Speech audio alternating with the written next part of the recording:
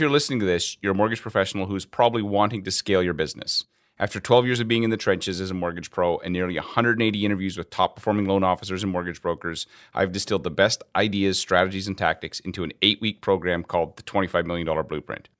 If you're wanting to take your business from $10 million a year to 20, or if you want to go from 25 to 50, this is the program that will help you scale. Step by step, we're going to show you exactly what the pros have done so that you can get there too. Go to mortgageblueprint.io to find out more. That's mortgageblueprint.io. I Love Mortgage Brokering, episode 83. Want to learn from the top 5% of mortgage brokers in the country? Then you have come to the right place. Join Scott Peckford on I Love Mortgage Brokering. Hi, Broker Nation. I am thrilled to introduce our guest today, Jamie Moy. She's been a broker for 12 years. She's with DLC Mortgage Negotiators based out of Langley, BC. The cool thing about Jamie is she actually ran her business from Mexico for 2 years, which is insane. I'm absolutely pumped for this interview today. If you ever thought about wanting to work remotely, you're going to want to listen to this. Jamie, are you ready to rock?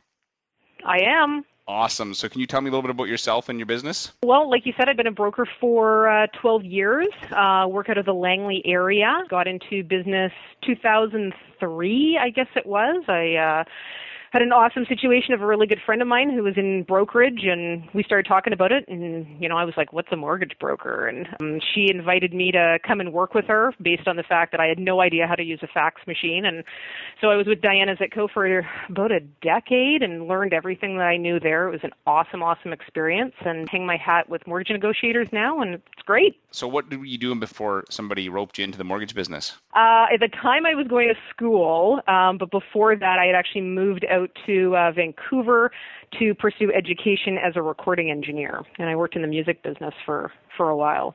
Okay, so Yeah. what is a recording? Just out of curiosity, what is that? Somebody who sits in one of those rooms where you record Exactly. music and mixes it? Yeah, totally. You're the person that pushes all the buttons, and So you make Britney Spears sound like she can sing. That's exactly what it is. It was not my cup of tea. It was not what I was destined to do.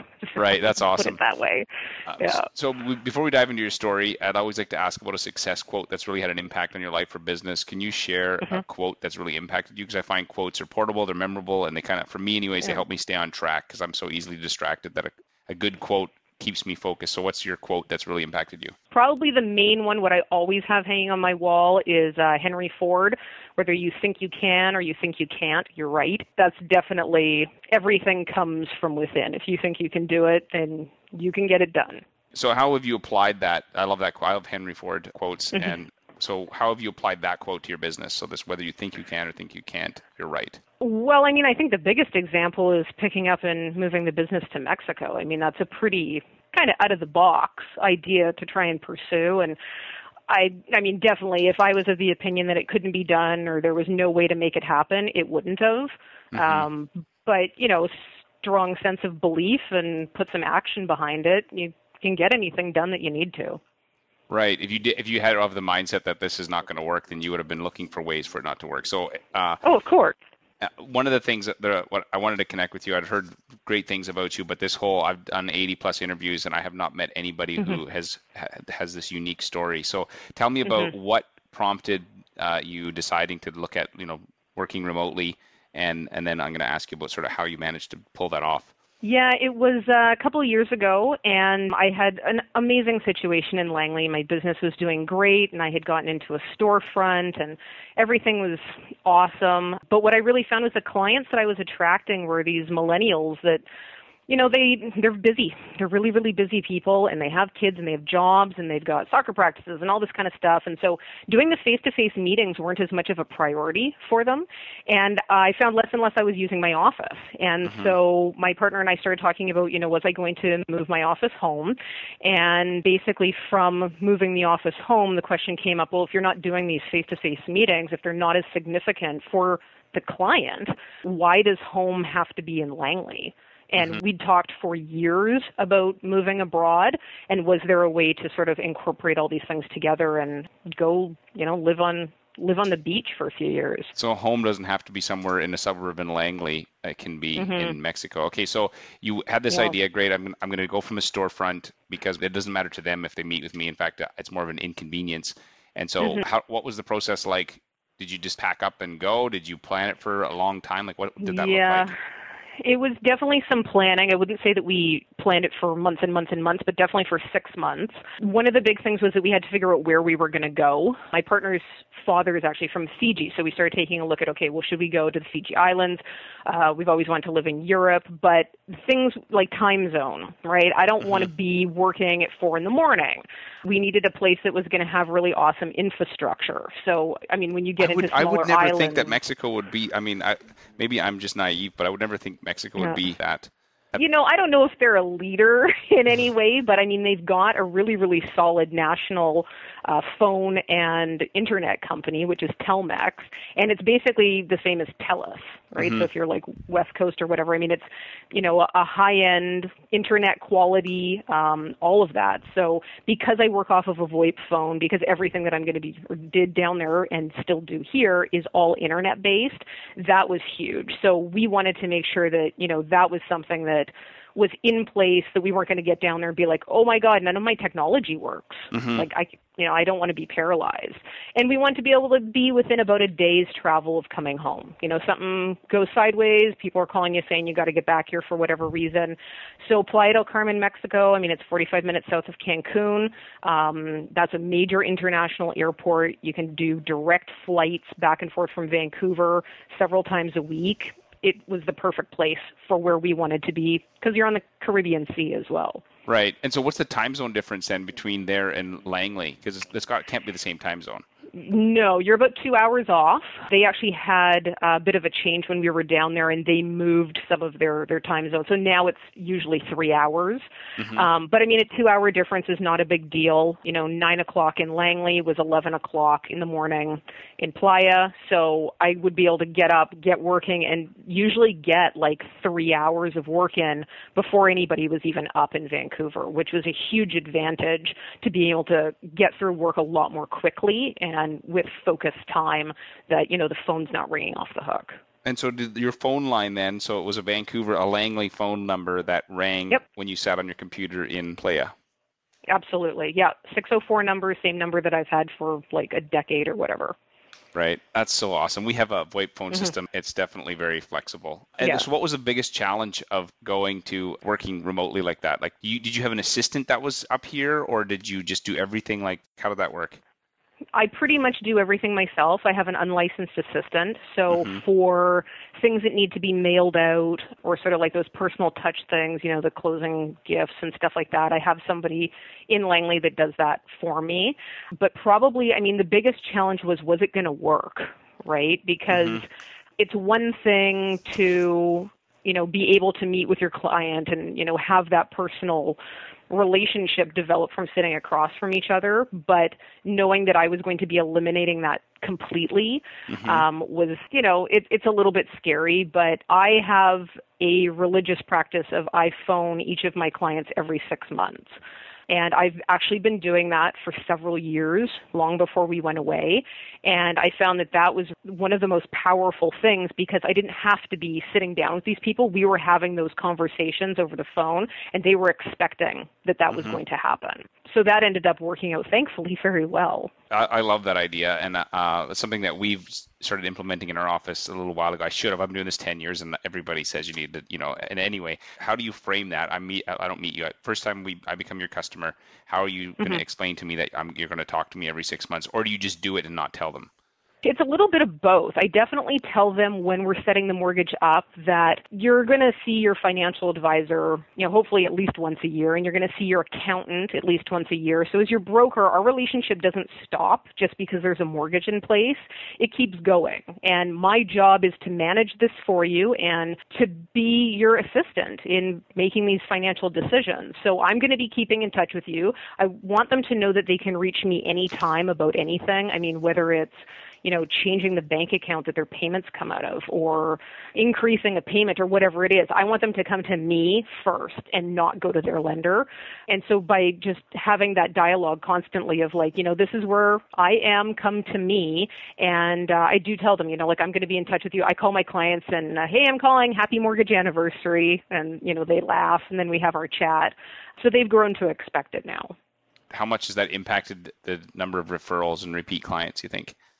I think it's huge. I think it's absolutely huge. I mean, growing the business, what you really want is for it to come from referrals. I mean, that's ideal, is that, every time you pick up and call a new client, they know who you are. It's warm. They're not intimidated by offering you personal information. So having that personal relationship with the clients, it just gives them the comfort that they can hand your name over. It's been a huge thing. I mean, I definitely get internet leads and, get clients that way, but the referrals are the best way to do it.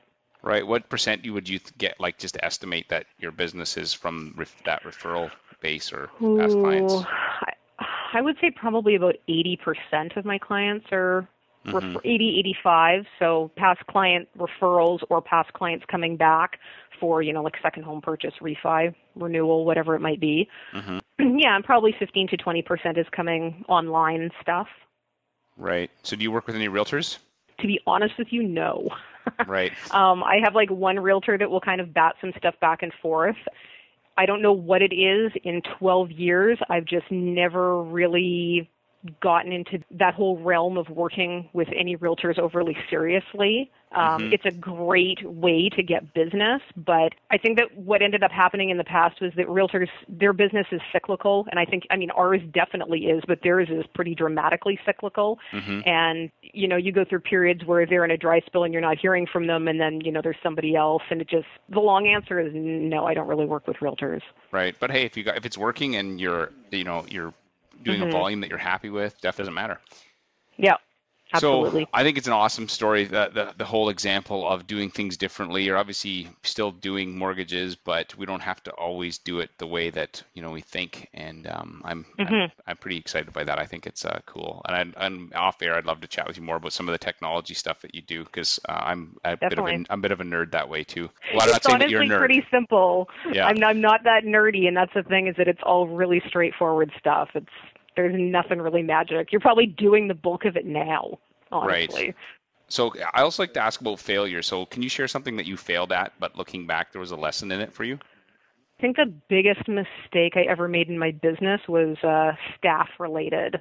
They say that you're supposed to hire slow and fire fast, and doing the opposite of that, or not paying attention, has definitely bitten me in the past. Having the right people and the right team around you is so huge, regardless of what their role is, regardless of what they're doing. Definitely, I've learned the lesson the hard way of making sure that who you've got in your corner is who's supposed to be there, and that they're invested and they're interested, and that they genuinely care about what's happening with the business. Right. And so do you have staff right now, or do you run like a... I have an unlicensed assistant. So all of the broker stuff, all of the client, one-on-one stuff, I deal with all of that myself. I totally agree. For me too, hiring has always been a challenge. I hired the first person, whenever they come in my office, pretty much I'm like, you're hired. And then it usually turns into a big catastrophe. So the last person that we hired, I actually got my wife to interview with me, because I'm like, I know that my judgment is not very good. And we have, in my opinion, we have the best assistant that we've ever had. And it was a lot to do with the fact that we just had a better, another set of eyes, instead of just my tendency to be like, yeah, let's do it. For sure. Totally feel the same way. So I've noticed, talking to successful brokers, that they have systems and processes for their business. They don't just sort of they don't show up and hope for the best.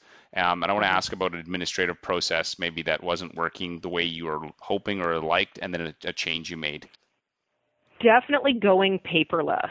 That was a big thing. I mean, having the office, we had so many filing cabinets full of paperwork that, our broker files, they were certainly organized to the best that we could get them organized, but it was a big mess. And so we brought in a company actually from Richmond that scanned all of our files and named all of them, dated all of them, so that I could go back and, pull things up. And basically we have everything in Dropbox in PDF form. So if a client gave us a consent or gave us ID from, whatever 5-7 years ago, it's all there.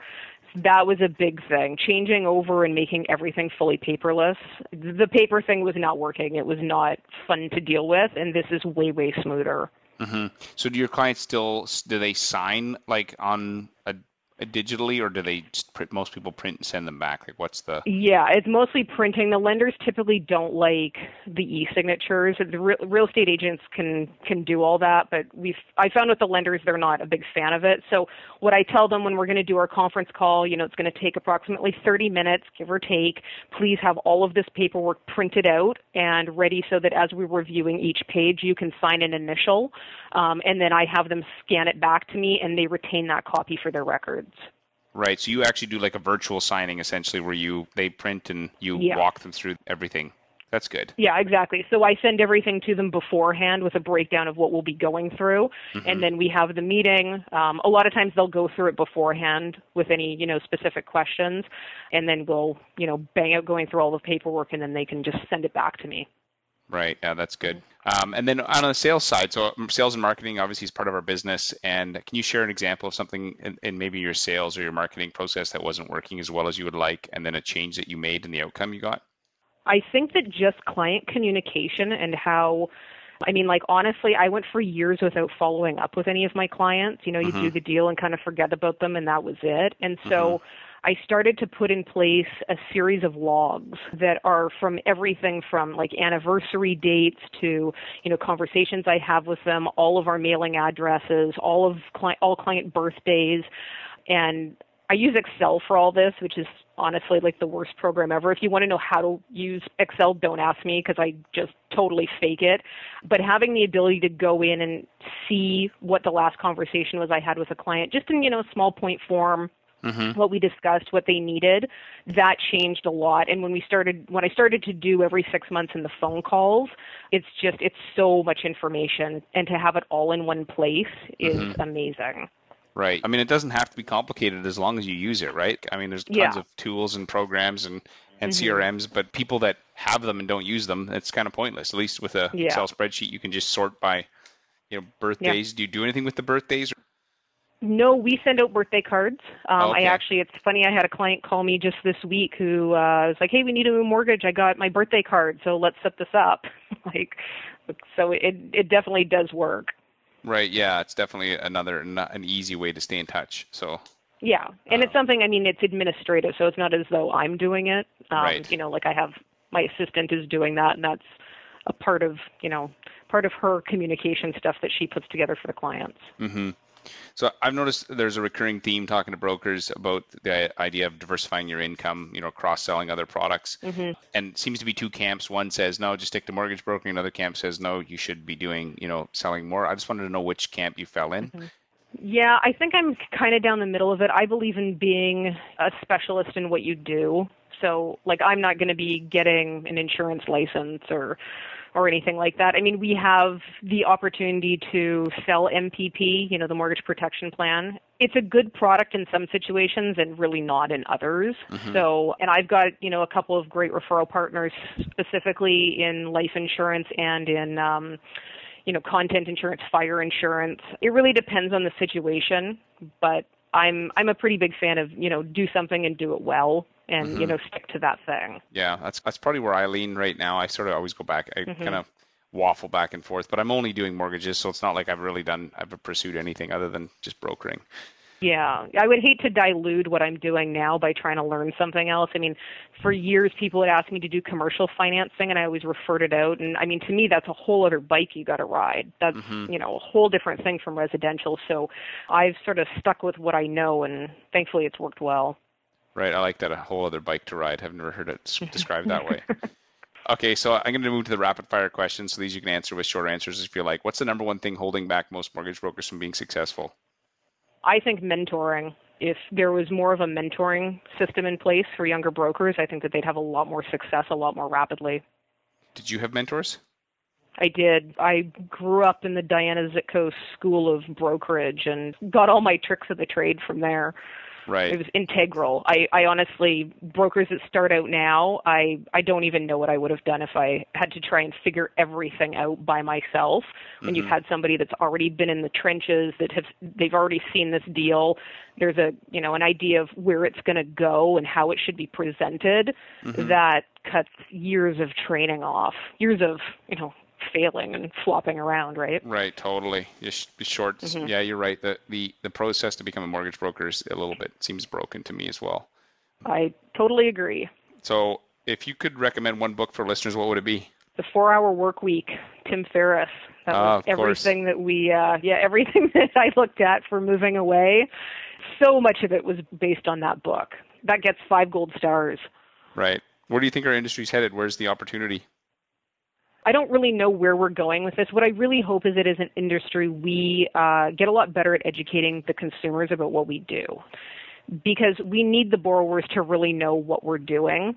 I've been around long enough that there were so many charters that ended up getting out of the broker arena. I mean, back in the day, HSBC and BMO were lenders we could work with. And I remember that. So, we've shrunk in the sense of some of the charters, and then, monolines have come in. But I think that if we can start to become more relevant, and if we can, just like what you're saying, bring legitimacy to the industry, like how financial advisors have done it, like how accountants do it, and not just be the one-off transaction for the client, but really try and build a book of business, and I mean, that could get into a whole thing about trailers and everything else. But I mean, really the opportunity here is for us to legitimize our industry in a major way. Right. Okay. Since you brought it up, on trailers, what's your take on, is it something that you would you pursue or you don't pursue? Like, what's your... It's something that I haven't, honestly, not in any serious way. I love the idea of it. I mean, I remember, I think it was Macquarie that came in years ago, and they had trailers, and the concern that I had was they come into the industry and then they leave, which is actually what ended up happening. I love the idea of it, and if we could build something that, our books of business are worth something. It's not just a list of names and phone numbers, and, if I kick off, there's no money to be made out of my business, right? So it would be awesome if we could get to that point, but, that's something that the lenders are going to have to decide, or something that we're going to have to, strong arm them into, and I have no idea. I'm not sitting at the table with the presidents having that conversation, so I don't know what's going to happen. Right, yeah. So this is the last question. One of my favorites is the DeLorean question. Remember the movie Back to the Future? Absolutely. So in the DeLorean, you can set the time and travel in it. You know that actually that October 21st, 2015 is the day that he traveled forward to, so in the future. No way. Yeah, that's like really soon. Right so, on. Once people listen to this, it will have already happened. It's totally awesome. So I'm a big... I like the old movie. So if you could get in the DeLorean, travel back 12 years, and you could sit down and have a conversation with yourself, and you could say, Jamie, these 3 things you must do to have a better, successful business. What 3 things would you tell yourself? Probably the first thing is that it's okay to fail. If you screw it up, it's okay. You're going to get another shot. You're going to learn something from it. Definitely. And I think probably the other big thing is be your authentic self, because I think that clients relate to that a lot better. People in general relate to it a lot better. You go a lot farther if you're just grounded in who you are. And I mean, when I started in this industry, I was young. I think I was 23 or something. So you're still learning at that age who you are, but just follow your gut. Go with it. It'll work itself out. Okay, that's good. And then what was the third thing? Do you have a third one? Read as much as you can. Self-educate as much as you possibly can. Don't self-medicate. Well, unless you have to, but self-educate. Actually, that sounds so similar. Self-educate over self-medicate. That could be like a book, self-educate. It could. You could probably go a long way with that title. Definitely get some readership. I'm going to get the domain right now. No, I was kidding. Okay, well, this has been an awesome interview. I really appreciate your time. Where can people find you online? Just at jamiemoy.com. And that's MOI. Anybody else listening can go to ilovemortgagebrokering.com. We'll have links to everything that we chat about, plus links to Jamie. Jamie, I really appreciate this, and I hope you continue to crush it. Right on. Thank you very much for having me.